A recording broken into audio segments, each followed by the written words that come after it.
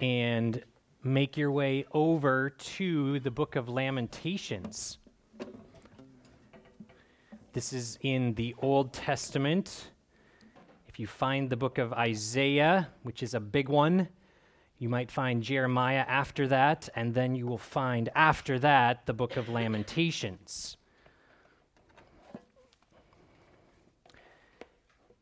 And let's pray together. Father, it is good for us to be together. It is good for us to be reminded of your great love. It's good for us to be reminded of the friend that we have in Jesus. It's good for us to sing together of your great mercy that is more than all of our sin. It's good for us to sing together. Praise the Lord. His mercy is more. It's good for us to be reminded that we have 10,000 reasons to bless your name today. Thank you for these songs that we have sung together and the way that they tune our hearts and prepare us to hear, the way that they help us to worship well and to center our attention and our affection on you. As we now turn our attention to your word, would you please help us? Help us to be people who listen and hear and respond by checking your word to confirm that these things are true. And then when we find that they are true, would you please help us to be the types of people who believe and obey the things that you say to us in your word. Help us not to come into this place and then to leave here unchanged. We don't want to look, as James tells us, into the mirror of your word, see ourselves, and then leave this place without allowing you, Holy Spirit, to do work that is necessary to change us, perhaps to save someone this morning who needs to be saved from their sin. We'd ask, Holy Spirit, that you come and be with us and help us as we turn our attention now to the preaching of your word. It is in the name of the Lord Jesus that we pray and ask these things. Amen. Okay, Lamentations chapter 1. Here's what I want you to notice as Ryan and Kara are going to come and read this, and not merely because it is a longer text, only 22 verses, but if you look at it, they feel a little long when you read through it. But here's what I want you to notice as Ryan and Kara read this. There are two sections, if you will, to this first chapter of Lamentations. The first section is in the third person. Someone is writing and describing what they see. And then the last portion is in the first person. Someone is speaking what they are experiencing firsthand. Okay? So there's a little bit of interplay between them, a couple places where the first person breaks into the third person, and one spot where the third person interjects into the first person. So Kara is going to represent the city of Jerusalem, and so she is going to be representing the first person, and Ryan is going to read the portions that are in the third person. And I hope this helps us to sort of begin getting our hands around this longish chapter. So here is Lamentations chapter 1, verses 1 through 22. How lonely sits the city that was full of people. How like a widow has she become.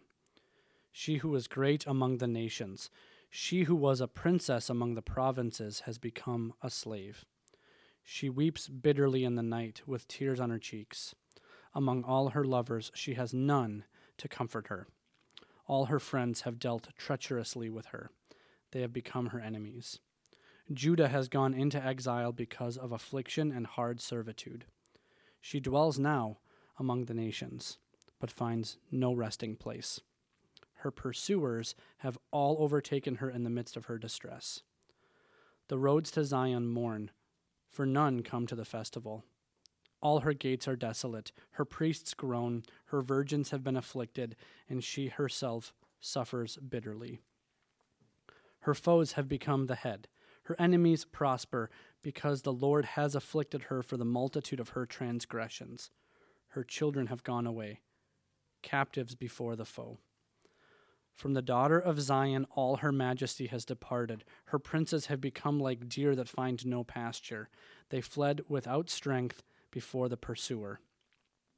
Jerusalem remembers in the days of her affliction and wandering all the precious things that were hers from days of old, when her people fell into the hand of the foe, and there was none to help her. Her foes gloated over her. They mocked at her downfall. Jerusalem sinned grievously. Therefore she became filthy. All who honored her despise her, for they have seen her nakedness. She herself groans and turns her face away. Her uncleanness was in her skirts. She took no thought of her future. Therefore her fall is terrible. She has no comforter. O Lord, behold my affliction, for the enemy has triumphed. The enemy has stretched out his hands over all her precious things. For she has seen the nations enter her sanctuary, those whom you forbade to enter your congregation. All her people groan as they search for bread. They trade their treasures for food to revive their strength. Look, O Lord, and see, for I am despised. Is it nothing to you, all you who pass by? Look and see if there's any sorrow like my sorrow, which was brought upon me, which the Lord inflicted on the day of his fierce anger. From on high he sent fire into my bones. He made it descend. He spread a net for my feet. He turned me back. He has left me stunned, faint all the day long. My transgressions were bound into a yoke. By his hand they were fastened together. They were set upon my neck. He caused my strength to fail. The Lord gave me into the hands of those whom I cannot withstand. The Lord rejected all my mighty men in my midst. He summoned an assembly against me to crush my young men. The Lord has trodden, as in a winepress, the virgin daughter of Judah. For these things I weep. My eyes flow with tears, for a comforter is far from me, one to revive my spirit. My children are desolate, for the enemy has prevailed. Zion stretches out her hands, but there is none to comfort her. The Lord has commanded against Jacob that his neighbors should be his foes. Jerusalem has become a filthy thing among them. The Lord is in the right, for I have rebelled against his word. But hear, all you peoples, and see my suffering. My young women and my young men have gone into captivity. I called to my lovers, but they deceived me. My priests and elders perished in the city while they sought food to revive their strength. Look, O Lord, for I am in distress. My stomach churns, my heart is wrung within me, because I have been very rebellious. In the street the sword bereaves, in the house it is like death. They heard my groaning, yet there is no one to comfort me. All my enemies have heard of my trouble. They are glad that you have done it. You have brought the day you announced. Now let them be as I am. Let all their evildoing come before you, and deal with them as you have dealt with me, because of all my transgressions. For my groans are many, and my heart is faint.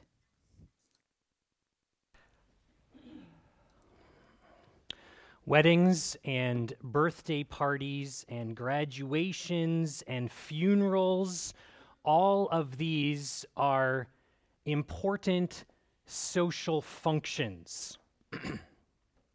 We gather in order to celebrate, and we gather in order to grieve. We share our emotions in the company of those who love us, and by sharing our emotions, isn't it true that we experience a heightened sense of joy? That it's better to have a party with people there to enjoy the birthday party with. And in the case of a funeral, by sharing our emotions, we have a context for comfort, and we have a beginning of our healing. Lamentations is a funeral service for Jerusalem. And in this funeral service, we hear about suffering that has rarely been experienced by any person or community or nation. We listen, and as we hear the things that were just read to us, the grief is nearly unbearable. But let's remember, this grief that we just heard is tethered to history. This is not grief for the sake of grief, not emotion for the sake of emotion. The feelings are very intense, but those feelings are connected to real, actual events that happened in Jerusalem during the siege and the fall. Lamentations chapters 1, 2, 3, and 4 are written in the form of an acrostic. Does someone remember what an acrostic is? Alice, do you know? That's right. That's right. I'm going to turn around so I can do this, and it'll help, right? You take like a person's name or a word, and you run those letters down the side of your piece of paper, right? And then you write a word or a phrase or a sentence that starts with each of those letters. Very good. That's how chapters 1, 2, 3, and 4. So you'll notice 1, 2, 3, and 4, 1, 2, and 4 all have 22 verses in them. Chapter 5 also has 22, but it is not an acrostic. But 1, 2, and 4 have 22 verses in them. Chapter 3 has 66 verses. And if you're quick with math, we'll talk about that in 2 weeks when we get to chapter 3. But it's an acrostic, and so each letter of the Hebrew alphabet, it's like they took the alphabet and they wrote their 22 letters of their alphabet down one side of their scroll, and then they wrote a verse describing what was happening in and around Jerusalem, and each verse starts with the letter of the Hebrew alphabet, an acrostic. Now, sometimes we use the alphabet to help us remember things. Maybe you remember playing, like when you're traveling on a road trip or something, like the alphabet game, right?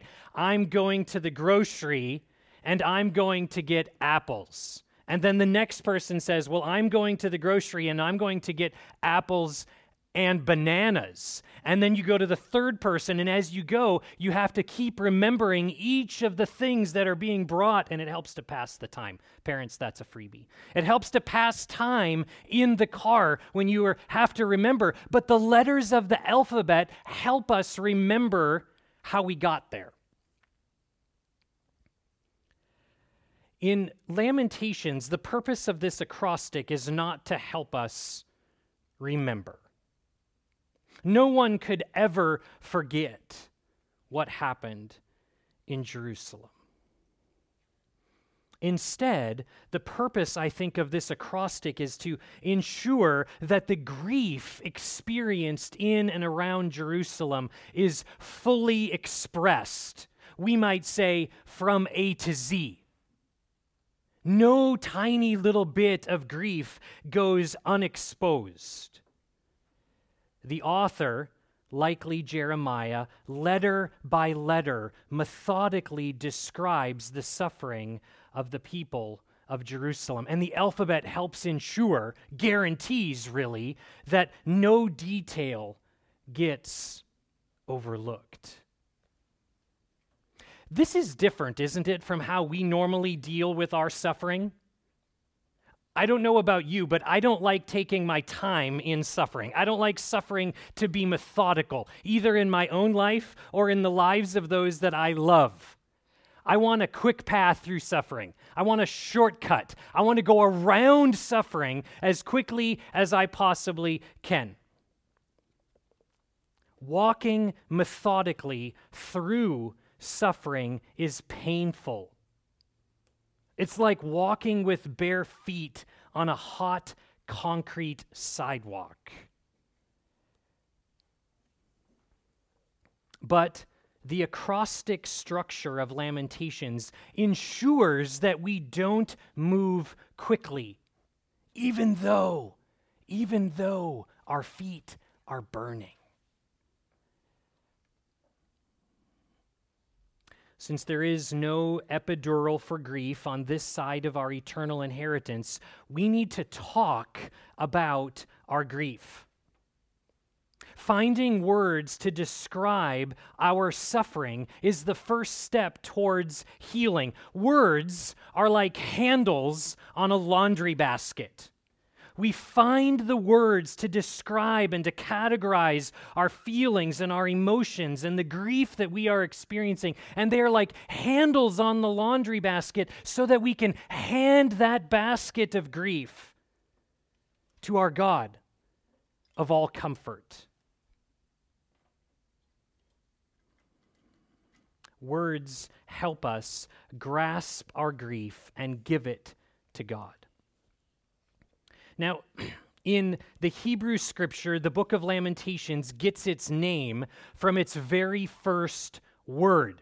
That doesn't work really well in our language. If it was in our language, then this book would be called what? What's the first word in your Bible? Probably how, right? The first word of the book of Lamentations, chapter 1. It's not a question. It's not like this. It's not how. It's a shocking word like how. Shakespeare might say, alas, right?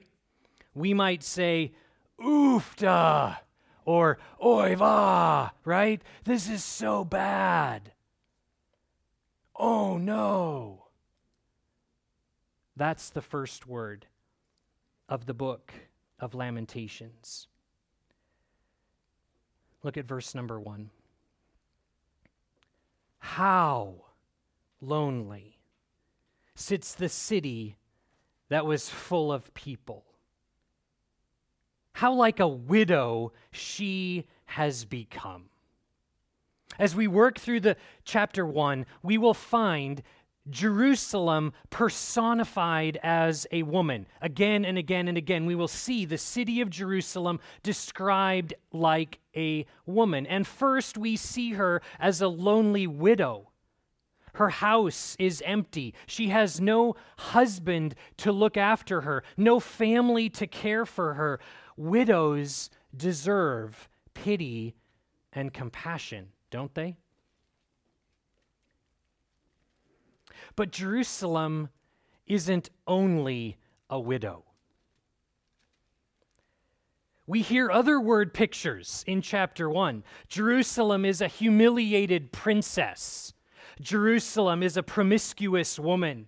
Jerusalem is an assault victim. Jerusalem is a betrayed lover. She is an abandoned wife. And when we hear these other word pictures that stand so different from a widow, we're supposed to feel torn. It's like we can't bear to look at her, and yet we can't look away. It's like the lineup of cars creeping past a horrific accident, and everyone has to gawk and then feels kind of dirty for gawking and looking at this terrible accident that has happened. Notice how everything good about Jerusalem has been undone. Verse 1 again. How lonely sits the city that was full of people. How like a widow she has become. She who was great among the nations. She who was a princess among the provinces has become a slave. She weeps bitterly in the night with tears on her cheeks. Among all her lovers, all of her friends, all of her companions, she has none to comfort her. All of her friends have dealt treacherously with her. They have become her enemies.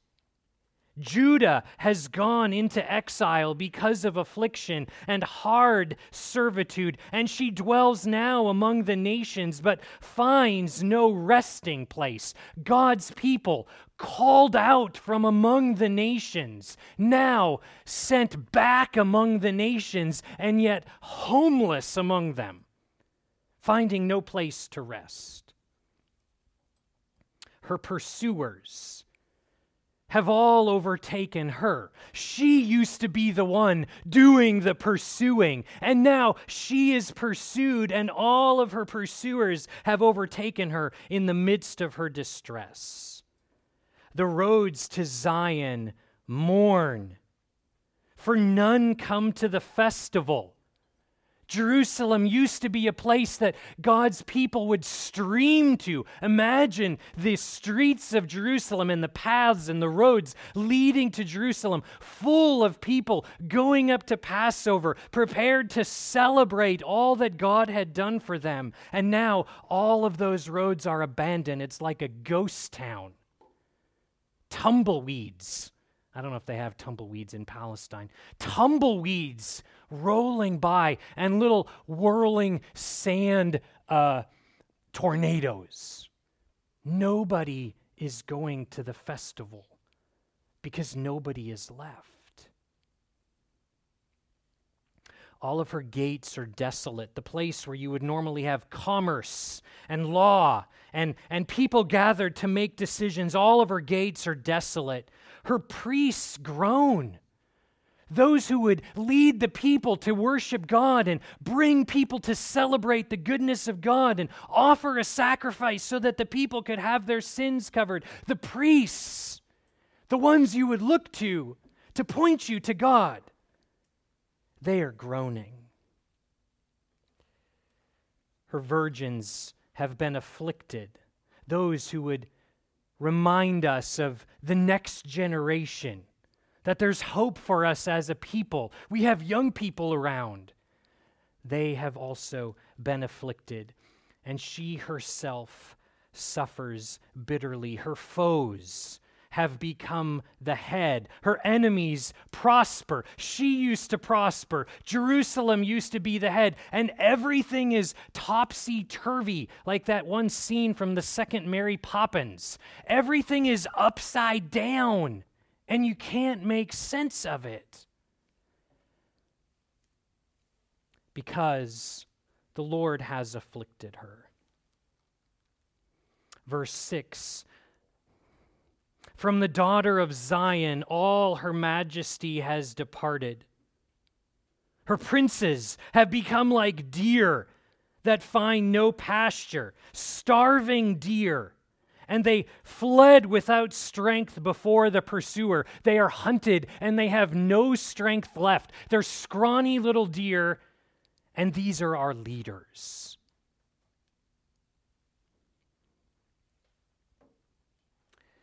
Jerusalem remembers in the days of her affliction and wandering all the precious things that were hers from days of old, when her people fell into the hand of the foe and there was none to help her. Her foes gloat over her. They mock at her downfall. Her enemies are laughing at her, gloating, mocking, celebrating the fact that Jerusalem has fallen.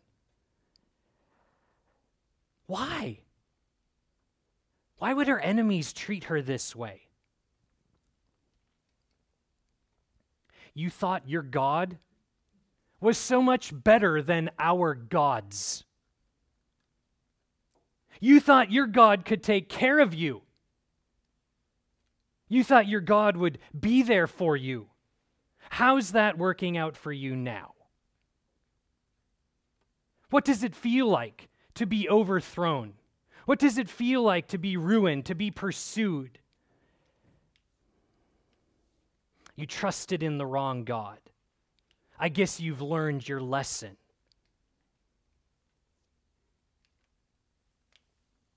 Why would the enemies speak this way about Jerusalem?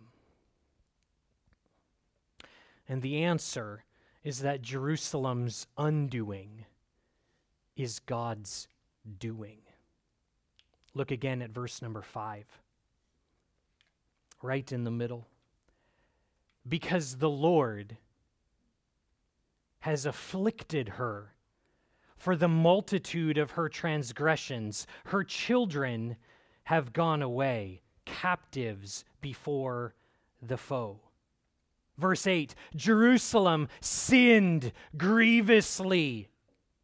Therefore she became filthy. All who honored her now despise her, for they have seen her nakedness. She herself groans and turns her face away. Her uncleanness was in her skirts. She took no thought of her future. Therefore her fall is terrible. She has no comforter. O Lord, behold my affliction, for the enemy has triumphed. The enemy has stretched out his hands over all her precious things.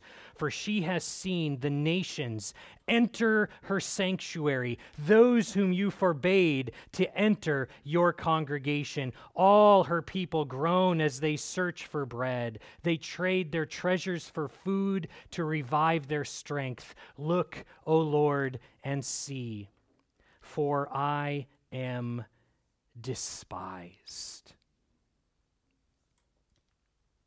All of the precious things in verse 10, likely first referring to all of the valuables in the temple, gold and bronze and precious metals, all of the things that went into the worship of God, but also may hint at a woman's body being violated.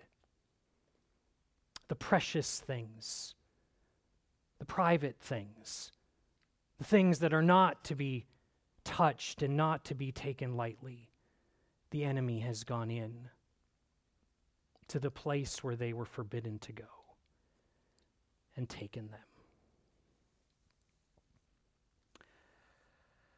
The more we look, the more we shame Jerusalem by seeing what should not be seen. And yet we can't look away because the poet keeps talking about her. This is the tension. We pity Jerusalem as a widow, and yet we are repulsed by her indecency. Sin is the cause of her exile, and her exile is the source of her shame. Sin has made her filthy, unclean, impure, so much so, verse number 8, that she can barely look at herself in the mirror. That shame.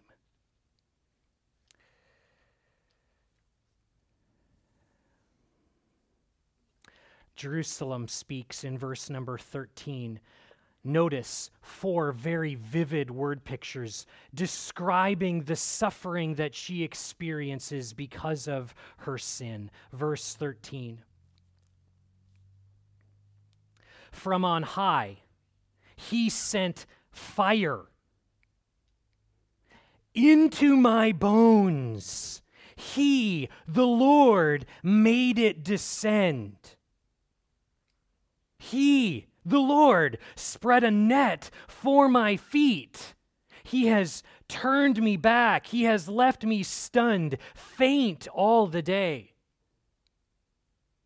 My transgressions, my rebellion, it was bound up into a yoke by his hands. All of my transgression, all of my rebellion, all of my wanting to do my own thing, my own way, have it my way or the highway. God binds all of that up as a yoke and places it on Jerusalem's neck like an ox.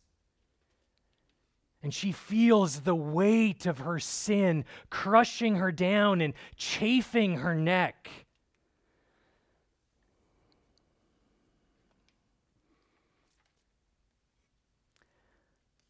Verse 15. The Lord rejected all my mighty men in my midst. He summoned an assembly against me to crush my young men. The Lord has trodden, as in a winepress, the virgin daughter of Judah. Think of a bunch of grapes piled up in a big vat type thing and stomping on them. You know what happened if there was a grape in your house on the floor and you stomped on it? Grape juice goes everywhere. That's the metaphor here, except it is God's people. Do you see that? My young men, the virgin daughters, they are like grapes, a bunch of grapes that have been piled up, and now God himself is the one who is stomping on the grapes, and grape juice is going everywhere. What do you think that grape juice going everywhere is supposed to represent in the metaphor? Blood. It's a mess. Do you feel these metaphors? The fire from heaven, a shocking act of God. The surprise, the unexpected event of being caught off guard, unprepared, snared in a net. The yoke, the weight, the heavy, crushing weight of sin, chafing that you can't get rid of. The stomping of grapes. I wonder which of these word pictures makes you grimace the most.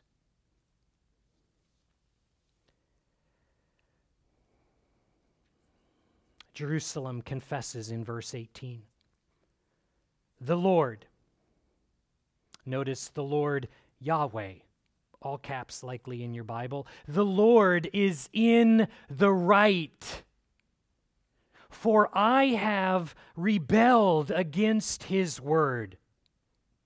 But hear, all you peoples, and see my suffering. My young women and my young men have gone into captivity.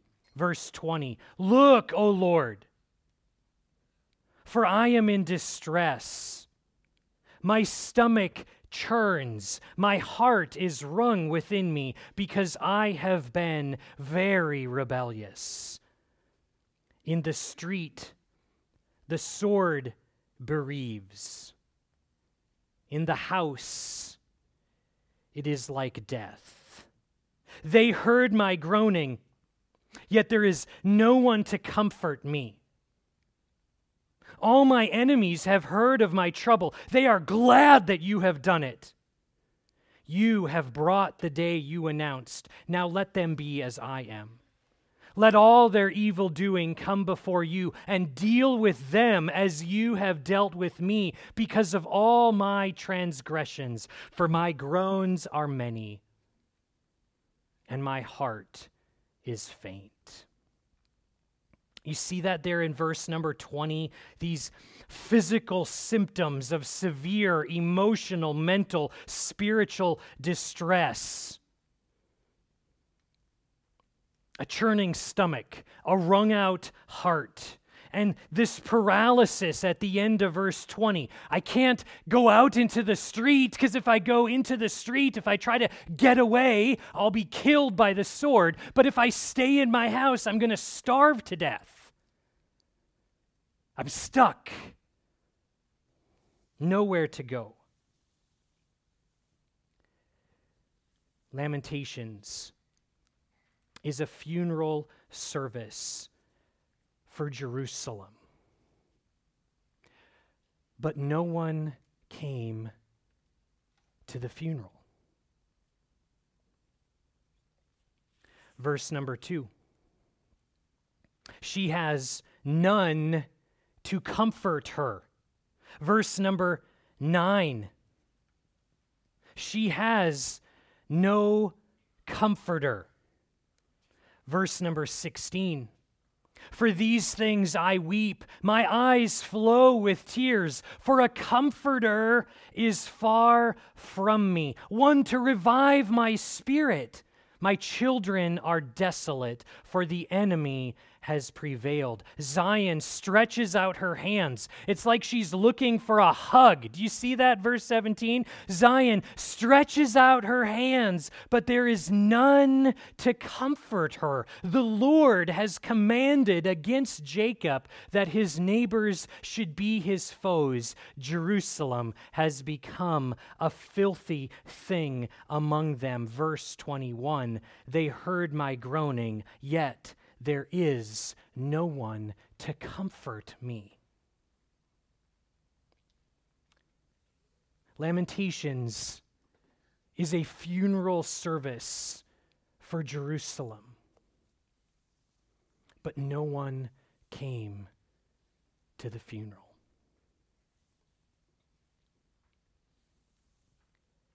Can you imagine being at the funeral service of a loved one without a single person to comfort you?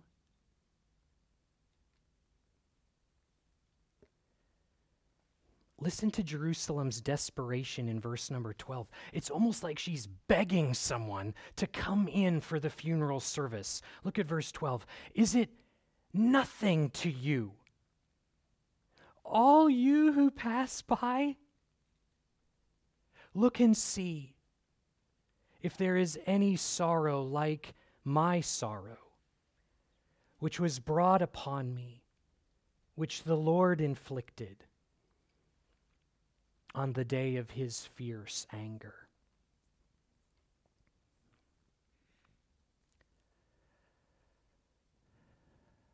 Do you remember that tension of whether we should feel pity for the widow or be repulsed by the woman's sinful impurity? Here's how this tension gets relieved. It gets relieved when we realize 5 times in this text that there is no comforter. The relief of this tension of whether we should feel pity for the widow or be repulsed by the woman's sinful impurity is relieved when we realize that we don't get to be the ones standing in judgment on Jerusalem or deciding whether to offer her comfort, because there is no comforter.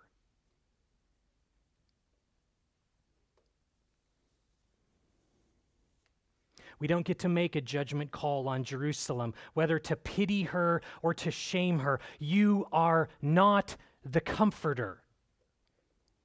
You are the one in need of comfort.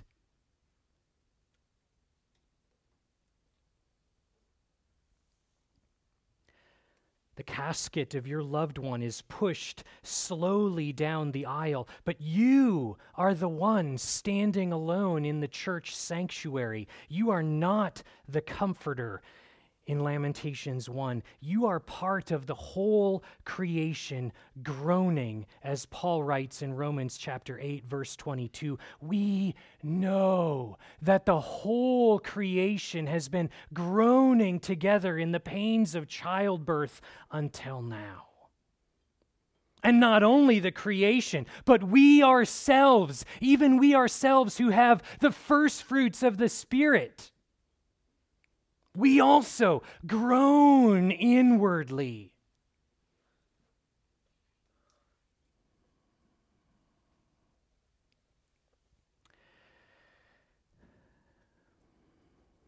Maybe you believe that a good Christian holds back their emotions, that a good Christian keeps a stiff upper lip, that a good Christian refuses to complain when life is hard, that a good Christian fights the natural urge to cry out in desperation. Maybe you think that Christians sit around campfires singing Kumbaya, or that every night we fall asleep with the words of the doxology still echoing through our bedrooms. Does that happen in your house? That's not happening in my house. We fall asleep sometimes at night with the sounds of our own groaning echoing in our bedroom. crying out to God. And I suspect that's true in your home as well. If I could use the words of Jesus, have you not read the book of Job? Have you not read 1 Peter? Have you not read Lamentations? Haven't you noticed in the Psalms that those who believe in God regularly cry out to God, how? Why? Where are you when I am hurting? Why does it seem like you are taking so long to come and deliver me from this pain? When are you going to make an end of this suffering? When are you going to bring justice? Why won't you just leave me alone? If you're going to be quiet and silent and not answer my prayer, then just leave me alone. Do you remember reading those words in the Psalms?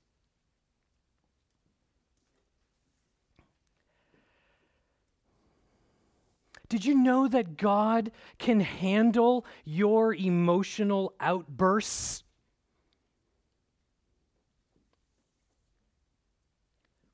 Your emotions are not obnoxious to your heavenly Father. Do you believe that?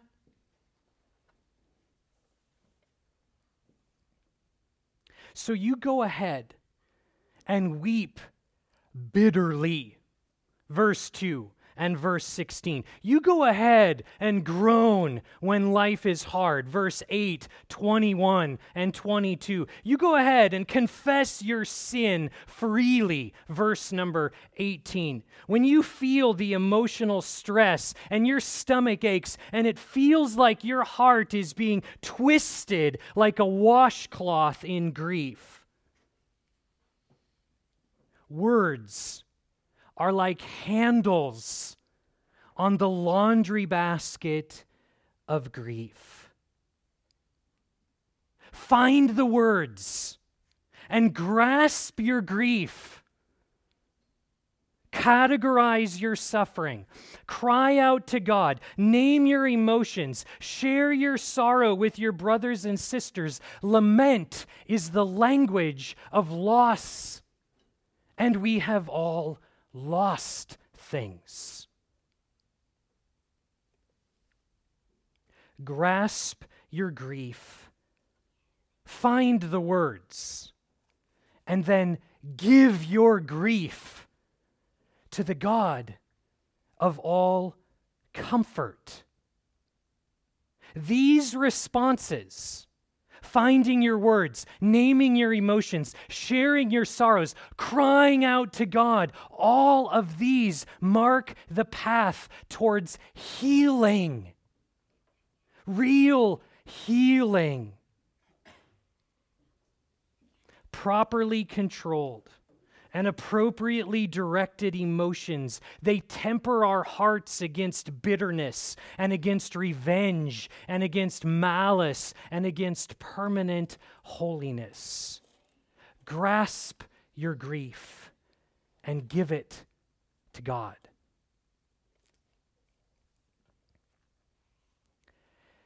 And know this, that as you grasp your grief and give it to God, your words are not like a 25-cent rubber ball bouncing off the walls and the ceilings. Your words go to Him. He hears you.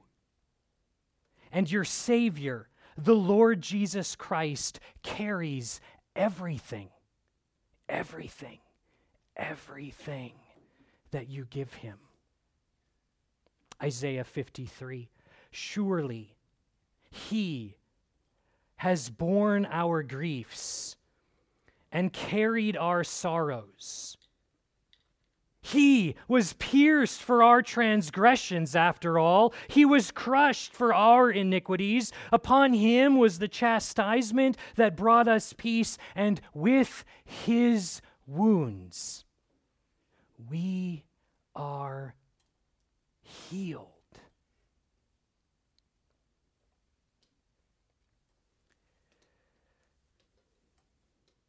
It's okay to be angry at God and disappointed with what seems to be his lack of responsiveness to you.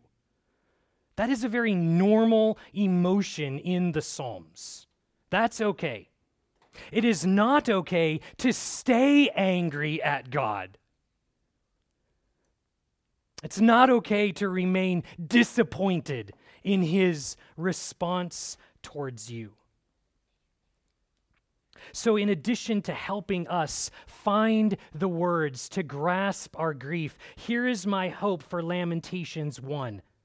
I hope that it softens our hearts and opens our eyes and tunes our ears and increases our patience for being with those who suffer.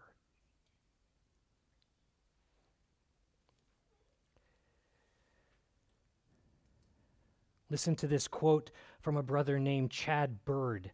Mourning cannot be microwaved. I wish I would have thought of that line. Man, that's a good line.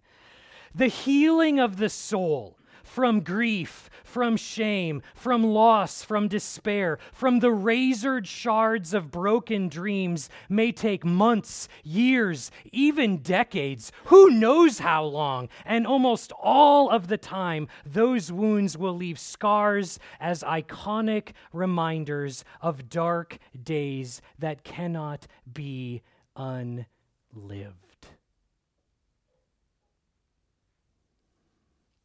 When we sit with fellow sufferers and listen to them as they begin to grasp their grief, we have the privilege of modeling the grief-bearing, sorrow-carrying love of Jesus.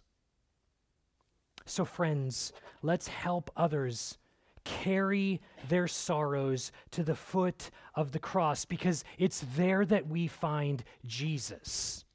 And he is sympathizing with our weaknesses. He is helping us in all of our brokenness. He is encouraging us in our fear. He is healing us from the wounds of others and forgiving us for the wounds that we have caused others. Is Jesus your Savior? Or are you still bearing your own griefs and carrying your own sorrows? Aren't you weary? Aren't you tired of carrying all of that around? Don't you feel that yoke of sin on your neck? Doesn't it chafe? Don't you want to be rid of that sin? Come to Jesus. Believe in Jesus.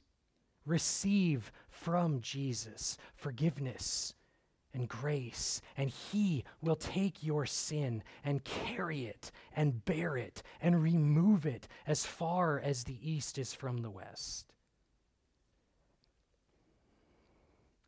Followers of Jesus, grasp your grief and give it to God. Don't be afraid to tell God exactly what you're feeling. Your emotions are not obnoxious to your Heavenly Father. Jesus is your grief-bearing, sorrow-carrying Savior. May the Holy Spirit help us to believe this truth, and may he give us the courage to help others believe it as well. Let's pray. Oh, good Father, we are so grateful for your word. We're grateful even for this hard and difficult and dark chapter of Lamentations 1. Because we see here grief poured out, sorrow expressed, emotions shared, suffering laid bare. Help us. Change our minds. Humble us so that we don't consider ourselves the comforter in this text, but rather the mourner, the lonely widow, the degraded princess, the abandoned wife, the mistreated woman. Help us to see ourselves in need of comfort. Give us courage to grasp our grief and give it to you.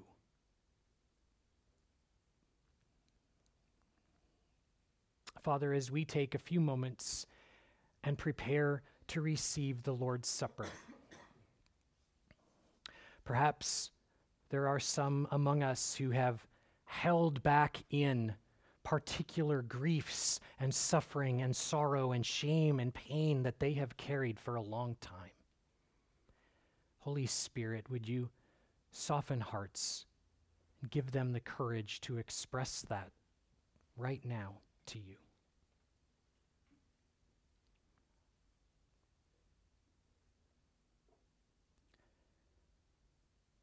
Lord Jesus, thank you that you are not ashamed to call us your brothers and sisters.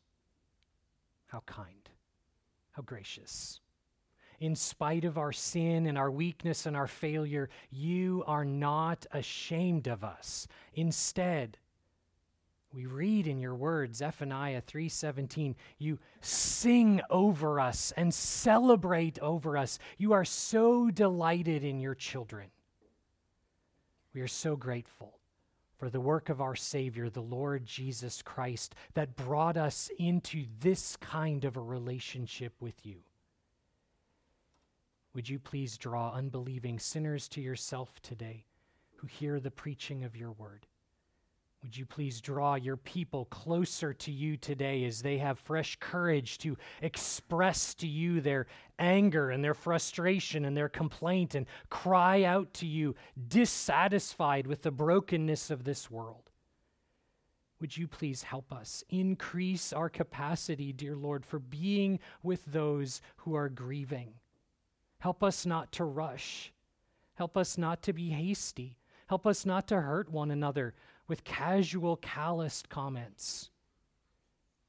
Instead, help us walk on the hot sidewalk of suffering, even though it burns our feet, because we know that it's so important for us to grasp hold of all this grief so it can be given to you. Help us in Jesus' name, we pray. Amen.